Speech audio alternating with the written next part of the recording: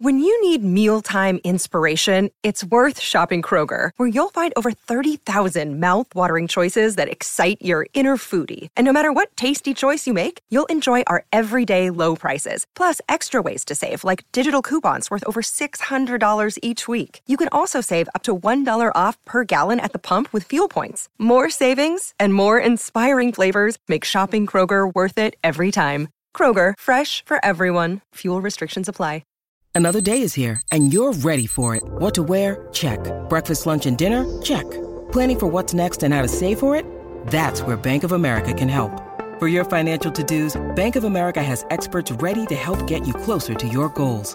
Get started at one of our local financial centers or 24/7 in our mobile banking app. Find a location near you at bankofamerica.com/talktous. What would you like the power to do?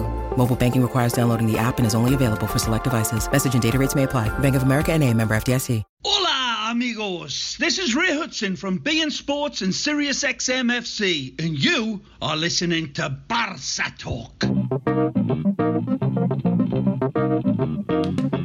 Today on Barca Talk, La Liga is back. Though FC Barcelona are not playing this weekend, the rest of the teams are. We break down the latest Barca news of the week, latest player rumors, as well as our La Liga predictions. How do you think the rest of La Liga teams will stack up? How will the Blaugrana finish this season? Hello, everyone. Welcome to Barca Talk, the FC Barcelona podcast from Spain and now the UK this week. My name is Gabriel Quiroga in the Spanish capital. Of course, that is Madrid. Charlie Sparling from Swindon. Charlie, welcome to Barca Talk. How are you doing?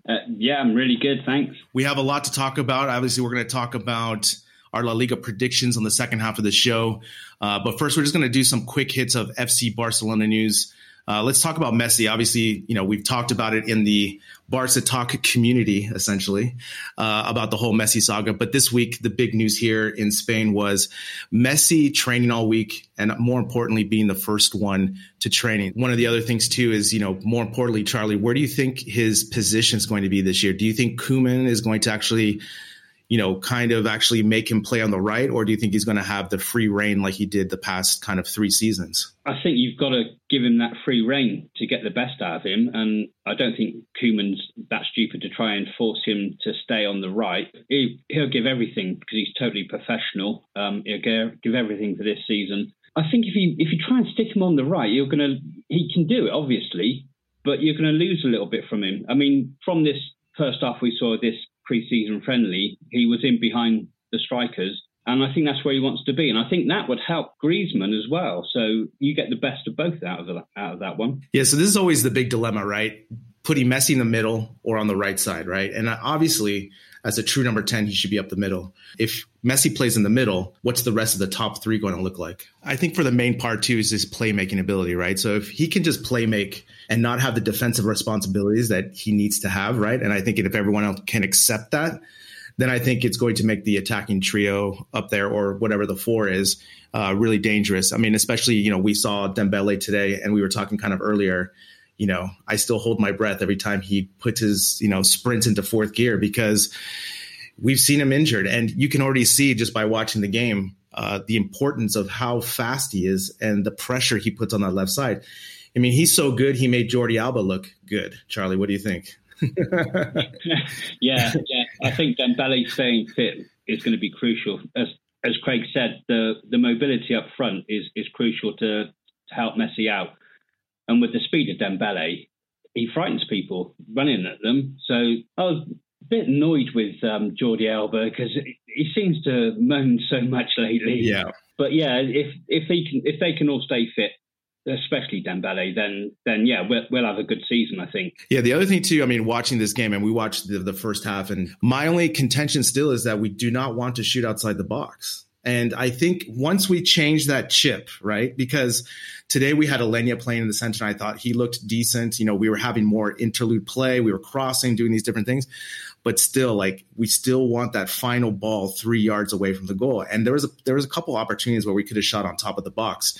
For example, I saw Alenia had an opportunity, Messi had an opportunity, and they still want to do that. I think once we change that chip, per se, as they say here in Spain, cambiar el chip, we will be lethal at the front, and then we can just have to focus on the defense back there. Yeah, Charlie, were there any other performances you saw that got you excited? I didn't see a lot of the match because it kept cutting out. I had to try and find it on YouTube. I'm wondering how Riqui Puig is going to fit into this. If Messi's playing as that free role in behind the strikers, how do you think Riqui Puig is going to fit in with that?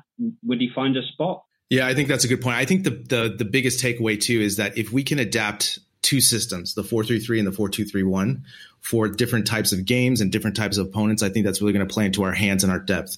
So that also solves the Riqui Puig system, right? So if, let's say in the second half we have to change to a 4-3-3, then he can get plugged in. That gives us more dynamism and all that stuff. So I think that is where we're going to look at. So again, Charlie, I think it's more important to look at the long game, as Riqui Puig doesn't have to be the outright starter, but he does have to play more than 20 games. Right. That's the key. Right. And so just like you asked, like, how is he going to fit in? Maybe he comes in as a double pivot, or maybe he comes in as a wing on a 4-3-3 just to give that help and to keep possession. So it all depends. But mainly it really comes down to the manager, because if the manager is going to use the youth on the bench, then that's going to be a huge step forward, because that's what we've been lacking for the last 3 or 4 years. Yeah, definitely. Because I mean, we've had the oldest team in most of the Champions League games we've been playing. It's been the oldest squad in the Champions League, and that's, you can tell it's so much slower. You've got, as he said, Suarez tying his shoelaces up at the front line, waiting for balls to come to him if he can stay on side, and then when he turns and runs, players are catching him easy. So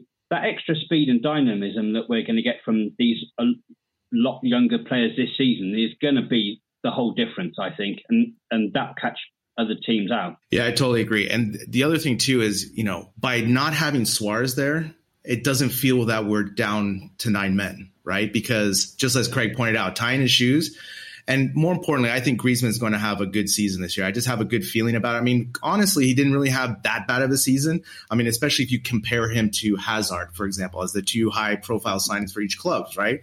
And he still scored enough goals. Everybody wants him to score more goals, obviously. But I think him being more involved and having the confidence that he knows he's going to start, I think is going to be really helpful.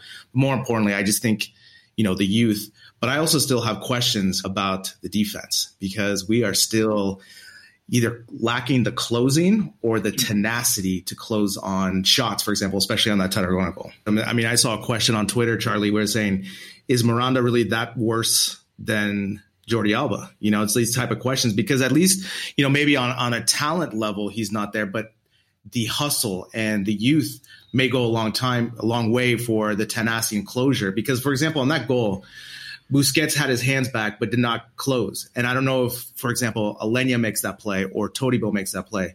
So do you have any, maybe, I don't know, some answers for our defense, Charlie? Well, having Busquets in front of that defense is slow himself. So maybe if you're playing that, as Craig said, with the double pivot will help enormously, especially if one of those is going to be De Jong, because he's a lot more mobile. So he'll get back and help out with that defence. So that's going to be a plus. But, yeah, whether you put Miranda in instead of Jordi Alba, yeah, I mean, one's experience and one's youth, which one to go with. So I think you'd have to pick the right games to play Miranda if you're going to play him, and then ease him in more. The more experience he gets, then maybe you can start putting him into the bigger games towards the end of the season. But yeah, having, as Craig said, that double pivot in front of the defence will make it better this season. But yeah, if you're just going with Busquets, who's slow in front of two slow centre backs, then you're going to have problems. Yeah, for sure. And I think, you know, I with the double pivot, I think that'll really help in the last 10 minutes of games, because then those guys don't have to cover so much space, right? I think that's really going to help. Now, the other thing, obviously, we're talking about the defense and so forth. And, you know, with PK playing another season, that is going to be our biggest difficulty this season. I don't think we're going to have problems scoring goals, but I think in the big matches, we're going to give a lot of dangerous counterattack possibilities. I mean, again, I think the days of the starting 11 playing more than 30 games is out the door now, you know, and I think with this team, it's really important to find a good mixture of, you know, 14 to 15 players that are all going to contribute. And because that's going to be vital at the end of the season when we have all these major runs. So, all right, let's go on to the new kind of, it's not a new rule, but now it's going to be integrated this season, is the 5 substitutions going forward. And we got this question from one of our patrons, Leroy. So, Charlie, I give you this question. Do you feel the 5 substitution rule now that's going to take into effect now for the season will benefit Koeman? Yes. definitely. Because you can literally put on new players, fresh legs. If something's not going wrong, you change tactics. You've got more flexibility to change the tactics, because instead of just, if before you wanted to change tactics, you put one player on and then get the rest to try and fit in with that. You can change two or three players at one time and change the whole tactics a lot easier. So, I mean, a lot of people are arguing that these 5 substitutions are going to benefit the bigger clubs more than the smaller clubs because they've got bigger squads normally. And now our squad is improved. Yeah, 5 substitutions are definitely going to help us. Yeah, I mean, I think the biggest question more is if we actually use the substitutions, right? Because you can have 10, 9, but if you don't use them, like our previous coaches never used substitutions, then it does no good. So I think I think it definitely can help. I think this is going to bring in a kind of a new wave of football, because before, with the 3 substitutions, the manager really had to depend on those starting 11s making the tactical adjustments in the 60th, the 70th minute. But now with 5, you can essentially change the whole tactical system and essentially bring on almost a new starting 11. With, like you said, Charlie, with the smaller clubs, yes, maybe they don't have the depth of talent. But again, when you're a smaller club, you just have to exploit your system. If you're fast, go fast, but then bring in more horses to come in, right? So I think that is how the smaller teams are going to be able to compete with the bigger teams. But Charlie, I ask you with this, with the 5 subs, for me, it's crucial that if Koeman does use these subs, he's got to put them in at least in the 75th minute and not in the 89th plus 1, Oh, God, yeah. Oh, you pull your hair out with last season, no subs at all, and you're getting into the 70th, 80th minute, and you're thinking, you've got 5. Yeah. You haven't used any yet. What are you doing? Yeah, it's got to be earlier. If you can see it's going wrong early enough, even if it's just the first half, if you can see the tactics aren't working early enough, you can make 2 or 3 changes straight away and then save 2 for the second half. But if it is going well, I'm hopefully that Koeman is going to start using the youth, that if you're getting towards later in the game, you can start bringing in some younger players just to get them some game time. And that will help improve the team as well. So, yeah, if you've got 5 subs, use them. Use the whole lot, because it's going to benefit the whole team eventually. So, because you're going to rest the older players as well. So, yeah, I mean, why you wouldn't use them, you've got to be crazy.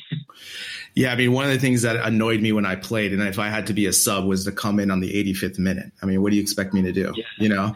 And I'm not saying I was a world-class player. I was good, but I mean, one of those things is it takes you time to get into the rhythm of the game. Exactly. And you can't just show up and just get the ball and score. Like that just never happens. It's it's very few and far between. So yeah, it'll be interesting to see how, with these 5 substitutions, the tactical system that Koeman's using and how he develops with his youth, right? I mean, I'm excited because we flushed out basically Vidal and Rakitic and Suarez. So now we have to use the youth. So going forward, I think that's going to be really helpful. So before we get into our La Liga predictions, I just want to talk about our Patreon community. So join our Patreon community for daily content about FC Barcelona. This week, we added 2 new members, Adriana Carriero and Jorge Almiran. I hope I pronounced those correctly. And so for $5 a month, you can join our WhatsApp group, our daily mini pods, our Barca Talk Cafe with Mariana and I as we discuss the news from Spain. So join the community and help support the podcast so we can continue creating great Barca content. After the break, we preview the contenders of La Liga. All right, so we're going to do our La Liga predictions. We're going to kind of pick some teams, go over some of their offseason notes, and kind of pick finally at the end our predictions and see who's going to be wrong or right or eating crow at the end. I believe I'm going to be correct because I'm always right. But let's start off with Real Madrid. Now, the first thing that's been reporting this week, it's funny because after the Messi saga was closed, the Madrid press here had to focus on something else. And the new thing was Hazard's weight.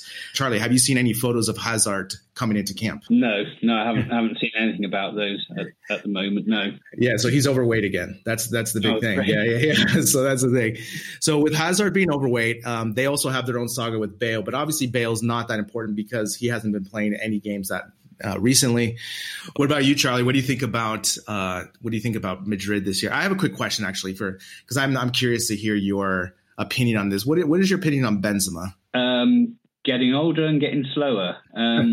I expected him to really step up after Ronaldo went, I thought Benzema can shine now. He's not having to look for Cristiano all the time because he was dictating all the play that he wanted to score all the goals. If he didn't, he had a tantrum.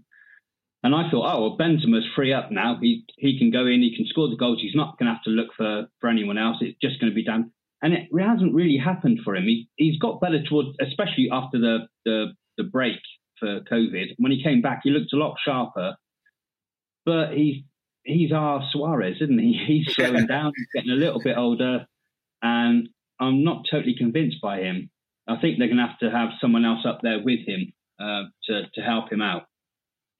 Yeah, I think that's the biggest issue they're going to have. I think their midfield is strong. It's what I would love to have in the midfield, a little mix of veterans, but with really talented youth who can just run, you know? Yeah, so Charlie, how do you have them finishing this season? Well, hopefully second. But it's a strong possibility they could win the Liga for a second time. Odegaard, amazing player, having him back, that loan season has definitely boosted him. Yeah, they're going to be hard to beat. Yeah, I mean, I think they're going to repeat this season. I think for two major reasons. They don't have to have a transition period going into the season. They already know what to expect with their players. Zidane has them. They want to play for him. And the other thing is, which is very bizarre, they just don't have drama. And that cures a lot of things. When you can just focus on football, that doesn't happen very often with Real Madrid. And especially if their biggest drama is that Hazard's overweight and Bale, who doesn't play anymore, is trying to move, then they really have an ideal environment. And they're going to be good enough where they're going to be able to beat these top teams 1-0, 2-1, especially with their midfield. You know, I hope they don't, but looking as an analyst and like looking at the, stats and everything, it's really hard to argue against what they've been doing. So let's go to the next team, Atletico Madrid. Their biggest issue right now is with Morata. There's a big saga going that he is trying to go back to Juventus because obviously that's when he had his best year playing. But Charlie, what about João Felix? Do you think he improves from last season? Does he go double digits in scoring? It's possible. I think he's fitted in a little bit better. If Simeone lets him play how he wants to play, because Simeone's thing is very restrictive. If João Felix can have that bit more freedom, they get the best out of him.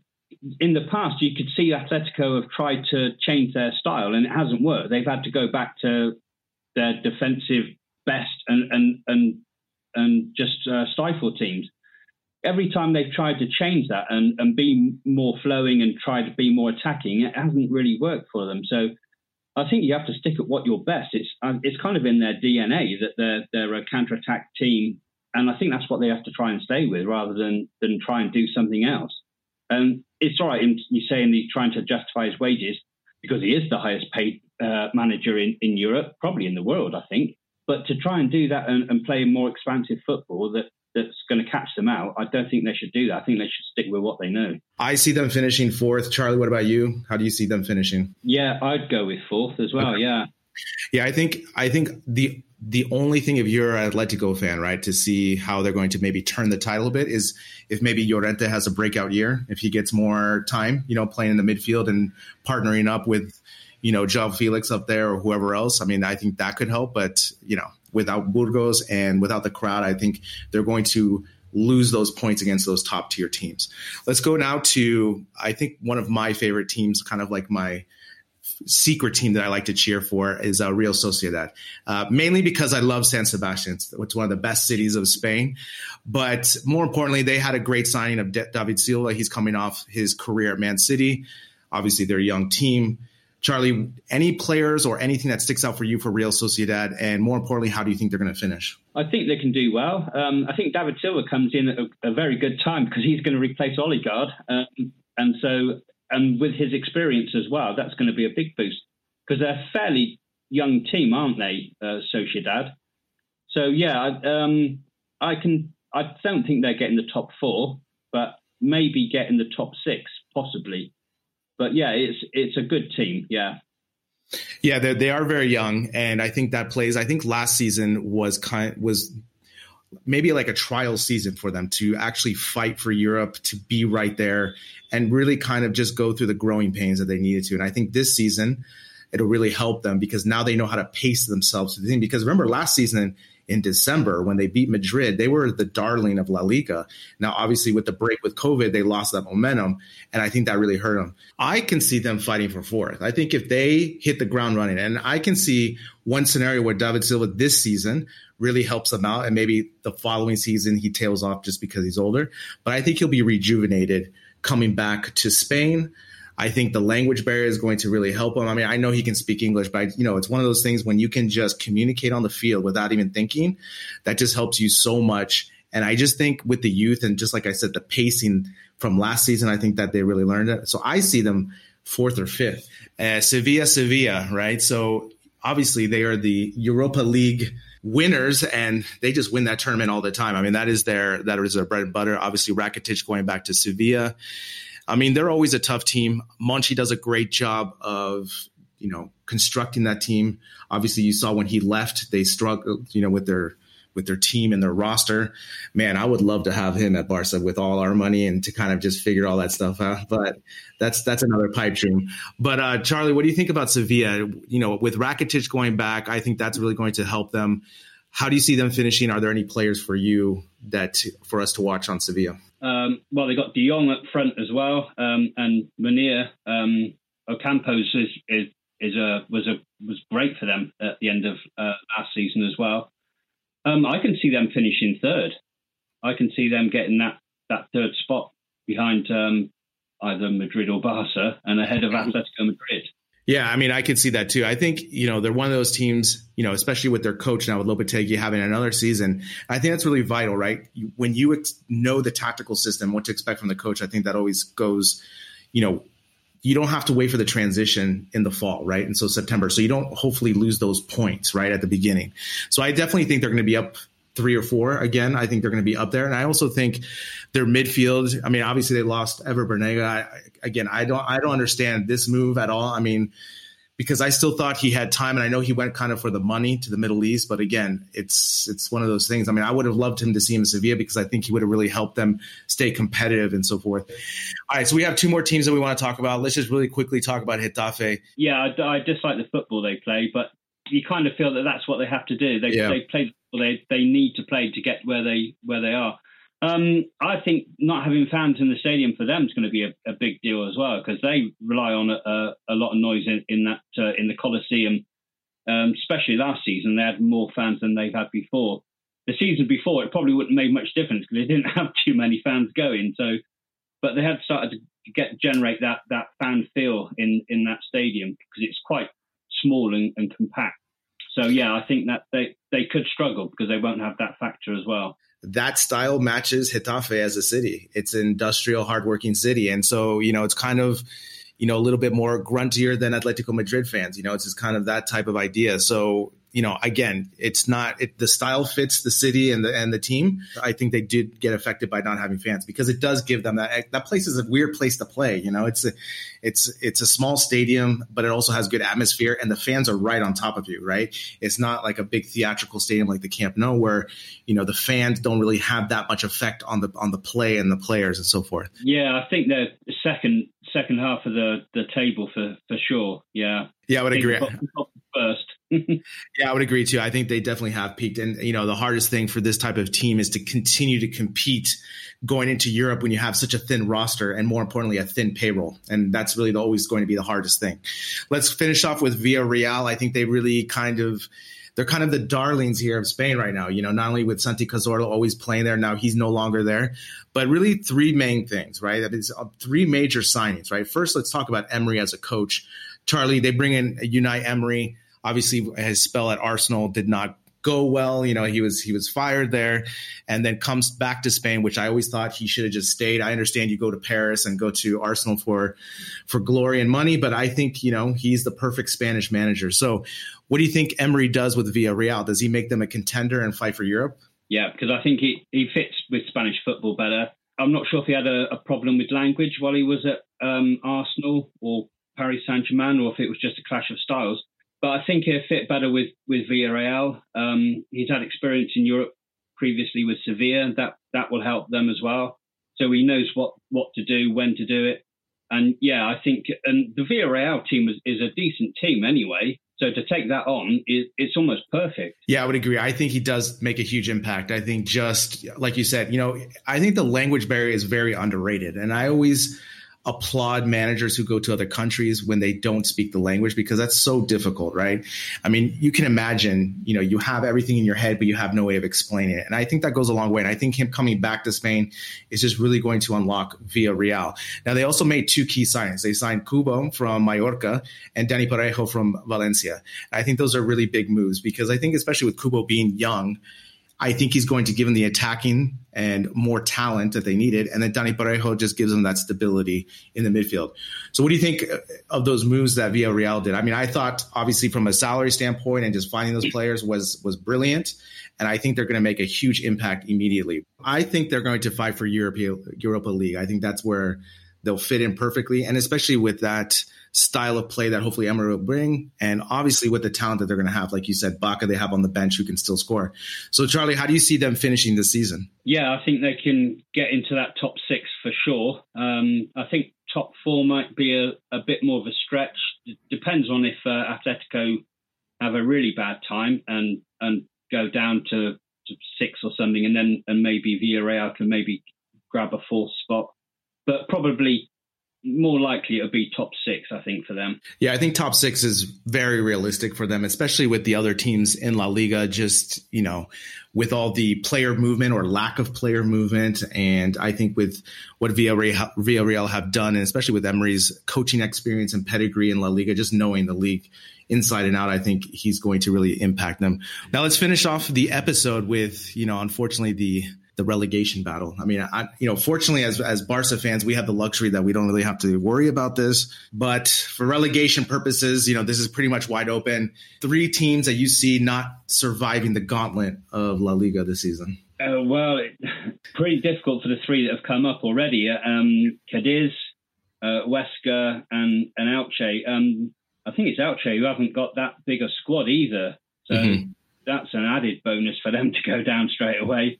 Huesca might have a bit more about them, apparently. So it could be Alaves's turn to face that drop zone. Or even maybe, depends on how things go for Celta, if it doesn't work out for them, because they've struggled to stay the last few seasons, it could be their season to go down.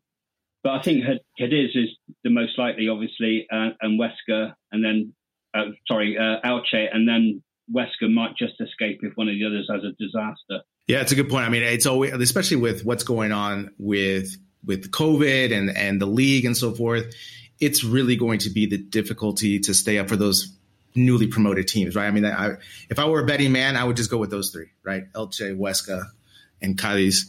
Again, you brought up a really good point, because Celta the last 2 seasons have been fighting relegation, and Aspas has saved them twice, essentially, this season. Yeah. Last season, the season before. And Alaves is a good one, too, because I can see them, especially with their thin payroll and their players, that can also be touchy. But what's funny with Athletic Club? It's one of those things. I love their policy of the Basque players on the roster. I think Barcelona should incorporate something of that with La Masia. Not fully. I just think something like this, right?